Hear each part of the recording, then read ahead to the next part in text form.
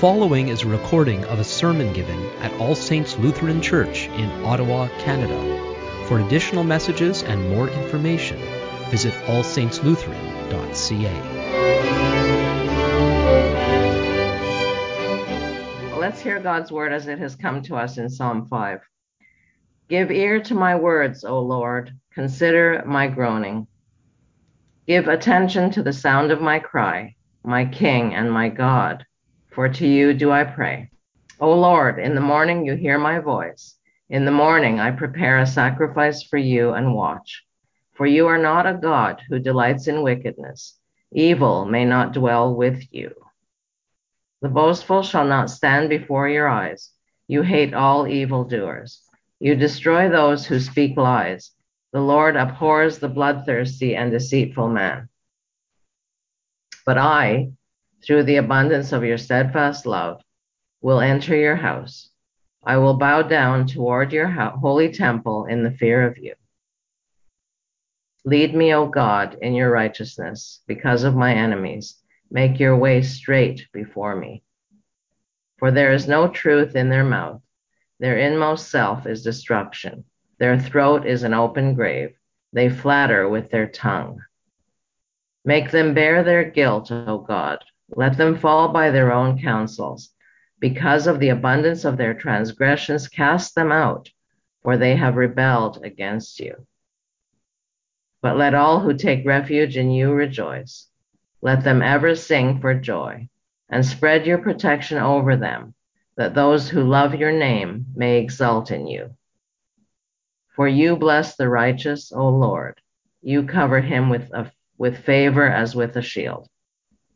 So for the past few weeks, I've been doing a series that I called Heavenly People, as we were looking at what it really means that because of Jesus' resurrection, not only did he die for our sins, but his resurrection gives us new life, and not just resuscitates us in a sense, but pours out upon us and within us the power of the Holy Spirit.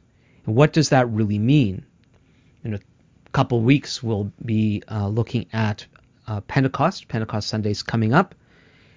And we'll look at something else on that same theme of what it means to be infused by the power of the Holy Spirit. And one of the things that I kept pointing out was that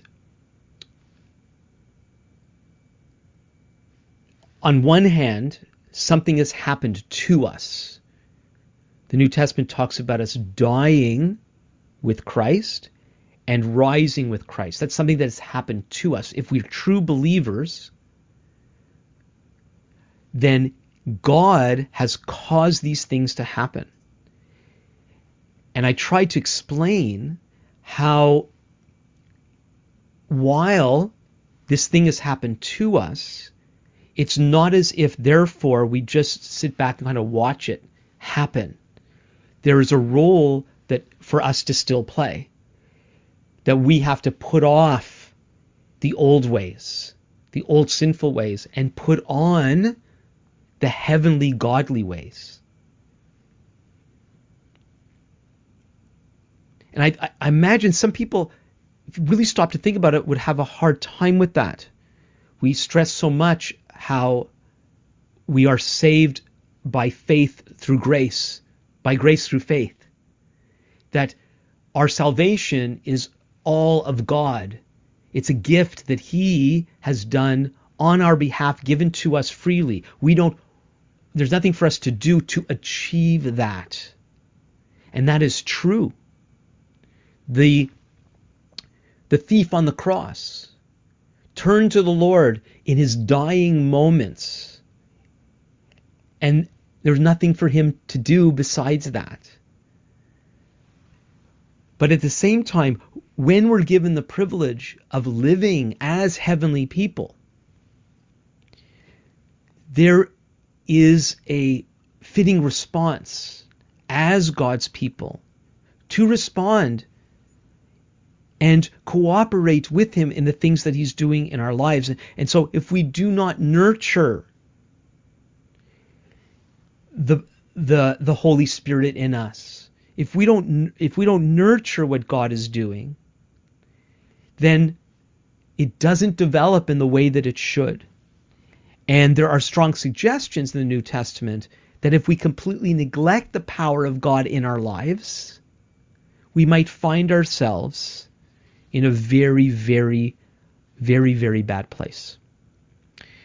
So this morning, we're looking at an example in David's life of his expression of the reality of God that was working in him. Those who lived before the coming of Jesus, their experience of God was not identical to what we can experience in him today. We have much more than what they had because we live after the time of Jesus' death, after the time of Jesus' resurrection, and we're in the time of the outpouring of the Holy Spirit. But when we look at some of the shining examples of godliness in the lives of the people in the Old Testament, if anything, what they reflect should be something that we reflect even more. And so we're looking at a prayer in Psalm 5. And it's more than a prayer.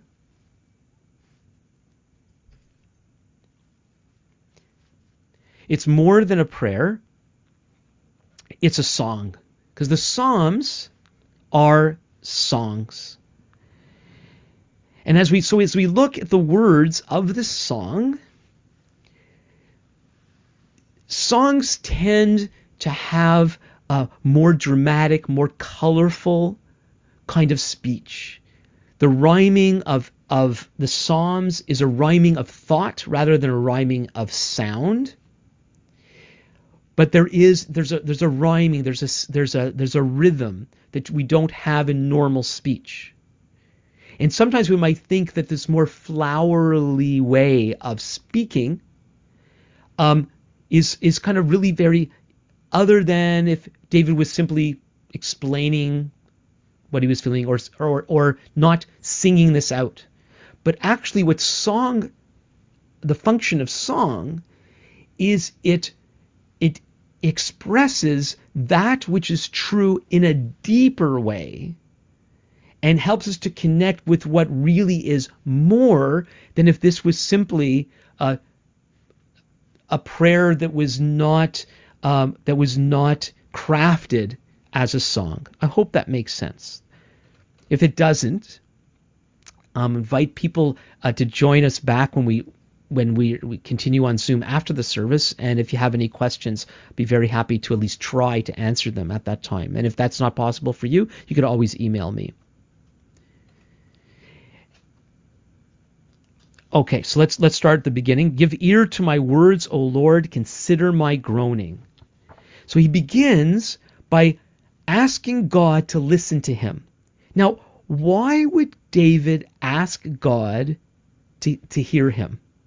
Like, this is not his first prayer. You know, I've heard stories of people who never prayed before, and maybe they want to invite Jesus into their lives, and they'll start off with this sort of, dear God, almost like, if you're listening to this, sort of very tentative approach to God. And you hear David begins with, give ear to my words, O Lord. Again, this is very colorful kind of language. Is that necessary? Is it necessary to pray that way? He could be in a place of uncertainty about his relationship to God, like that first timer. But the rest of the psalm doesn't suggest that. But there's something about making that connection. Now, of course, there is an understandable formality here. That David understands that while God is his heavenly Father, he's still the great King of the entire universe. And we have a tendency to kind of like almost like barge into God's presence. And while we don't need to go through all sorts of extra ceremony to come near to God. We can come to him boldly, as it says in the book of Hebrews. There is this process of engagement that might be more appropriate than we tend to think. He says, consider my groanings. This word for groanings is like his ponderings, his mutterings. It's the kind of things that trouble us that come out of our mouths. We could force ourselves to think about certain things, but when things are really troubling us, we do tend to talk about them. And so here's David struggling with something, and he's asking God to come in and to engage him with those things that are troubling him.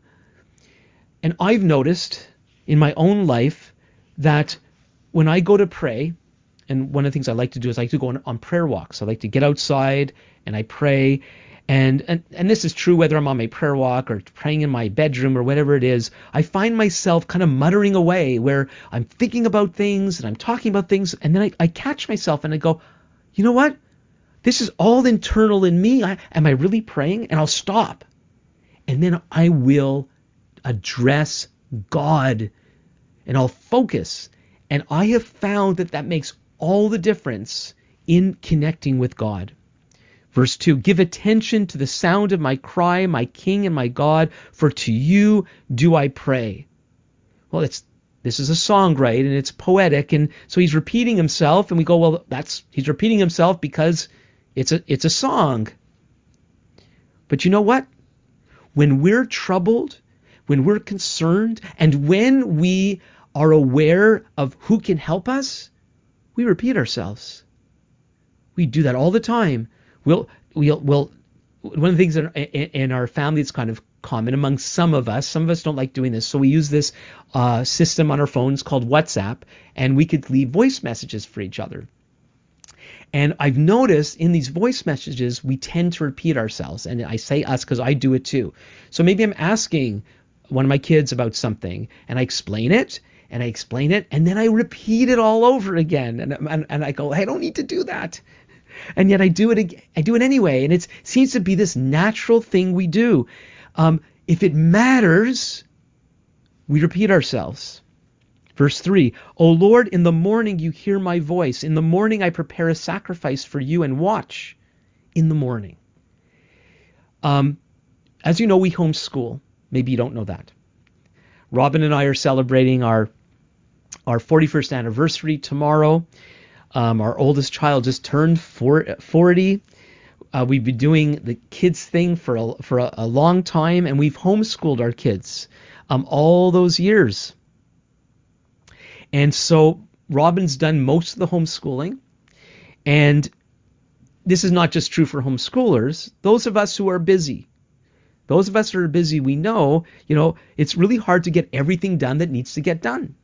And so Robin has come up with something she calls Robin's Rule. It's something that she shares with fellow homeschoolers. Trying to juggle all the things of home and teaching the kids and those of us that have had multiple kids being schooled at the same time. How do you get everything done? Well, you're going to understand this. Robin's Rule is the things that you plan to do first are the things that get done. The priorities get done. And there's something about making God our first priority. There's something about setting aside time for him in the morning. That nothing wrong with praying in the afternoon and in the evening. If you haven't prayed yet, pray now. If you haven't prayed, get to it when you can get to it. But for David, focusing on the Lord was a priority. And that's how it gets done. And it reflects, we're talking about God has done these realities to us, but are we reflecting those realities in our lives?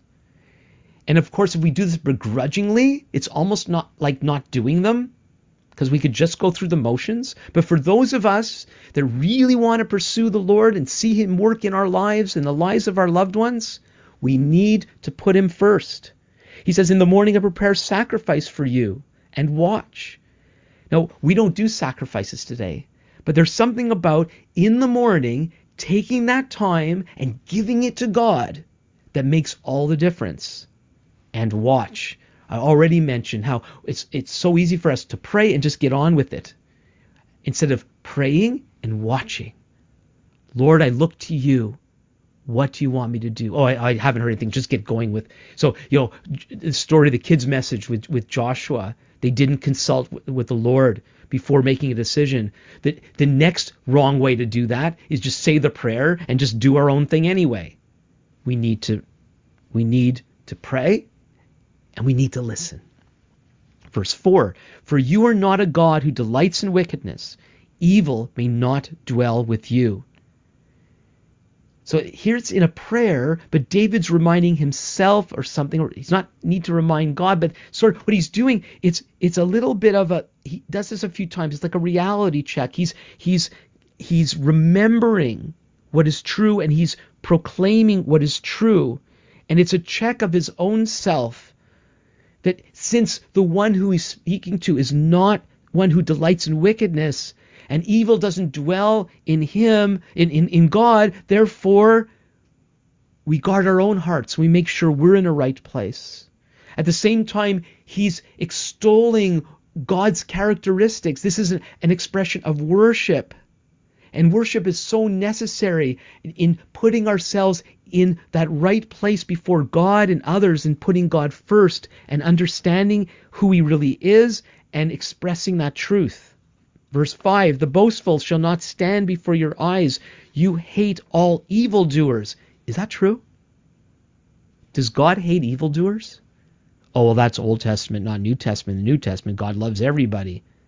Well, God loves everyone. He loves them enough to call them to repent. In Acts, it's that when proclaiming the gospel, and we see the response of thousands of people, the preaching is God wants to save you so that he will not judge you.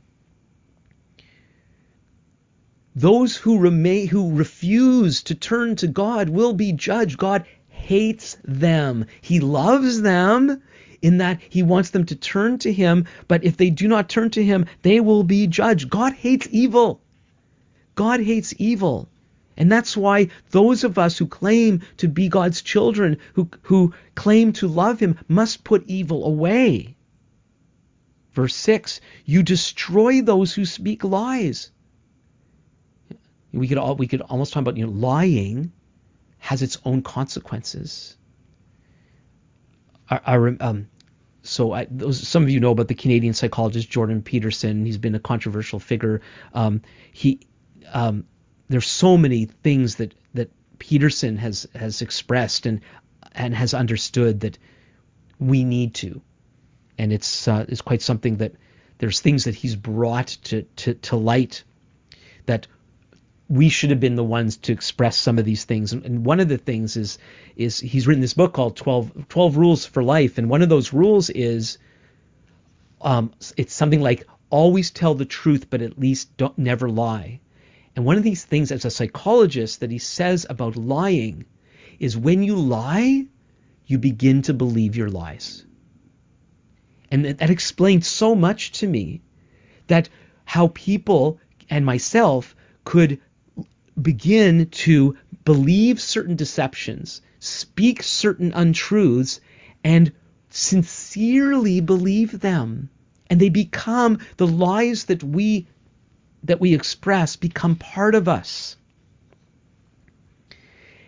And some of this natural consequence of lying, well, that's the outworking of God and his ways in our lives. God destroys liars. Book of Revelation, I don't have the verse. Liars are in the list of those who will be thrown in the lake of fire. Lying is terrible. It's so contra God. The Lord abhors the bloodthirsty and deceitful man. Those that desire destruction, God abhors those people. It's possible that David is struggling with these very people. That's why he's verbalizing this and reminding himself and bringing it to God. I'm in this situation with these kinds of people, and this is how you relate to them, O Lord. Please help me in this situation. Verse 7, but I, through the abundance of your steadfast love, will enter your house.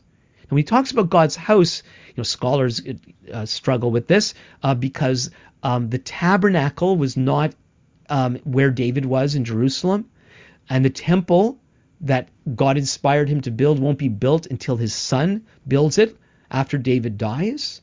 It's very possible that he's speaking about God's abode in a more metaphorical sense here.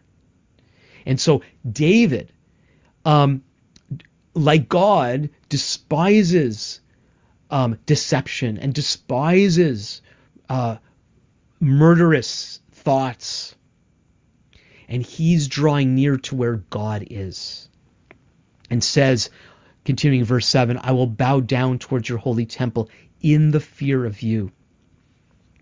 David here is expressing his posture in life, not just his posture towards God, by saying that he bows down towards God's abode in this reverence of God, in this fear of God. This is where David is at in life. David understands the awesome nature of God. And as I mentioned a little bit closer to the beginning, we New Covenant believers, followers of Jesus, we need to be careful not to become overly familiar with God. He is our Father, which is our intimate relationship with him. He's our friend, but he's not our pal or our chum. And we have to be careful to remember he's still the majestic, glorified master of the universe. And what David is showing us here is that, in fact, our closeness to God is dependent upon our fear of God. If we don't really understand his awesomeness and relate accordingly, then we're not really relating to him. We're relating to something we've created in our imaginations. Verse 8, lead me, O Lord, in your righteousness because of my enemies. Make your way straight for me. This is his first actual request, where he's asking God to help him live aright in the midst of difficult conflict. When things are going wrong around us, like in the day that we're living in, it's very difficult to think straight.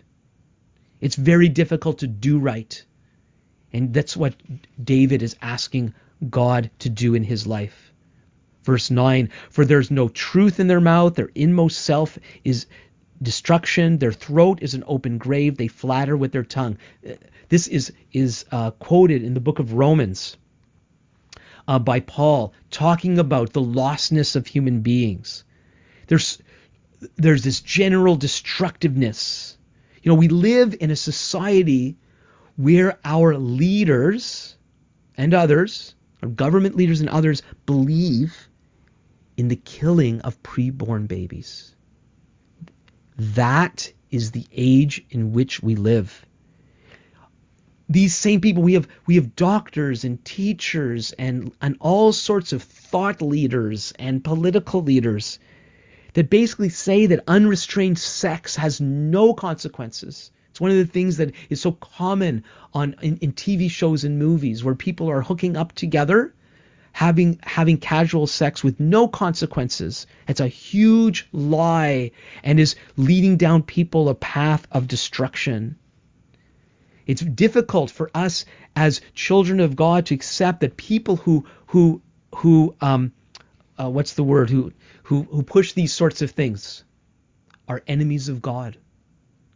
Again, God wants those enemies to turn to him. He's made provision for their forgiveness if they would take advantage of that. But the pursuing of the murder of babies, the foisting of immorality and teaching people that immorality is good for them, these are people who are actively working against God. And then we find ourselves in the midst of a society that is like that. And so we need to pray that God would lead us in his righteousness and make our way straight before him. Verse 10, make them bear their guilt, O God. Let them fall by their own counsels. Because of the abundance of their transgressions, cast them out, for they have rebelled against you. Again, if they will not turn to God, David's praying, deal with these people. Deal with them. Don't leave things the way they are. Deal with them. And I believe we need to pray similar, that the workers of evil, that are evil, would come to light, that no more would we be calling evil good and good evil, but the truth would be known. We need to pray that. It seems to me that so many of us are just kind of, oh, well, this is, it's the end days and it's dark and it's going to get darker and God help us to stay true to you. But, it's just the way it is. And let just, the world go down this horrible, dangerous path. I don't think that's what God wants. God wants people to turn to him. God wants righteousness to be in the earth. God wants his glory seen. God wants his light to shine. And he wants to use us to express this in every way. Let's not give up on our society. It doesn't have to be like this. There have been other dark, dark times in the history of the world. And then God brought revival. It's time that we pray that God brings revival again, but he needs to start with us. Verse 11, but let all who take refuge in you rejoice. Let them ever sing for joy and spread your protection over them, that those who love your name may exult in you. Asking for protection amidst judgment.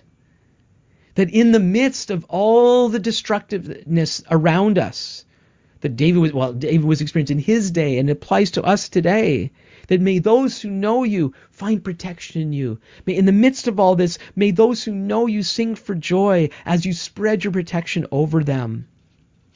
And may we exult in God in the midst of difficult times. Verse 12, for you bless the righteous, O Lord, you cover them with favor as with a shield. No matter how things are, the blessing of God is available for those who know God. And David knew this and was asking for blessing is the impartation of life. And he was asking for life in the midst of darkness and danger.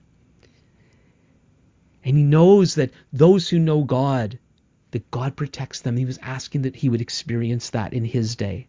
And so we need to pray. First of all, we need to make sure that we're truly walking with God and not just going through the motions.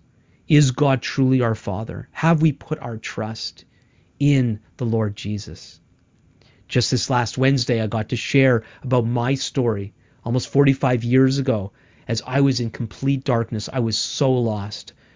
I had become terrified of my own shadow. And God set up a meeting that changed my life with meeting a stranger, a friend of a friend, who told me about Jesus for the very first time. And that day, September the 3rd, 1976, I became a new person. Not a perfect person. And I know that many of the things that I have struggled with in these 45 years are areas of my life that I haven't really given to God, that I haven't really listened to him, that I haven't really let him deal with. But if we would, all of us, if we would get serious with God and allow him to speak to us and allow him to deal with us, oh, the transformations he would bring about and the light that he would shine through us. And that would then make a difference to the people around us, to both believers and non-believers. But first and foremost, we need to make sure we're truly walking with God. And so if you have not come into an intimate relationship with God as your Father by putting your trust in his Son, Jesus, I invite you to do that today. And I can help you if you have any questions with that. But you can call out to him right now, and he will bring about miraculous transformation in your life. And then those of us who do know him, are we taking the time to seek him and to hear what he's saying to us? And this is this need that we all have. This is bread and butter stuff for the children of God. This is why myself and our church council are encouraging everyone to sign up for something called the Set Free Retreat that's coming up next Friday evening and Saturday morning and afternoon. It's sponsored by this ministry called Church Renewal that Robin and I first encountered about a year and a half ago, and I've been involved in a pastoral mentoring program with them. And what they've been teaching is very basic about learning to hear God and to obey him. And we feel as church leadership that this would be such a blessing for our church, and especially at this time, especially where we're at as a church today, we need to hear God like never before. Now, we don't need to do a set-free retreat, as it's called, to necessarily to learn how to do this, but these are some proven tools that have helped leaders and churches to know better how to draw near to God and how to hear him. And at this time where in some sense there's not much going on in many of our lives, we have an opportunity to take off some hours and hear some good teaching and begin to learn how to hear God better. And so if you haven't yet watched the video that I've sent out to everyone that explains what church renewal is all about and the difference it's made in individuals' lives and in churches, I encourage you to do that. I think you'll be really impressed. I don't want to hype this up. I'm excited because I think it's something worth getting excited about. Please watch the video, and if you like what you see, then register. You need to do so by today because I need to send in to the church renewal people that we're going to be doing this. So please do that today. If you haven't done that yet, I think you'll be richly blessed. Let's pray. Our Father, we thank you for your goodness. We thank you for your work in our lives. Father, forgive us for how we have not sought you in the ways that we should, that we've not expressed ourselves like David did in this psalm. Forgive us that we've taken you for granted. Lord, if there's some among us who have never come to know you as your children, I pray that you would help them take that first crucial step and put their lives in your hands, trusting in your Son and coming to know you through him. And for those of us who do know you, revive us, Lord. Refresh us. If it's through the set-free retreat, so be it. But may you use whatever you want to use, that we would walk closely with you. Please help us, Lord. In Jesus' name. Amen. Thank you for listening. For additional messages and more information, please visit us on the web at allsaintslutheran.ca.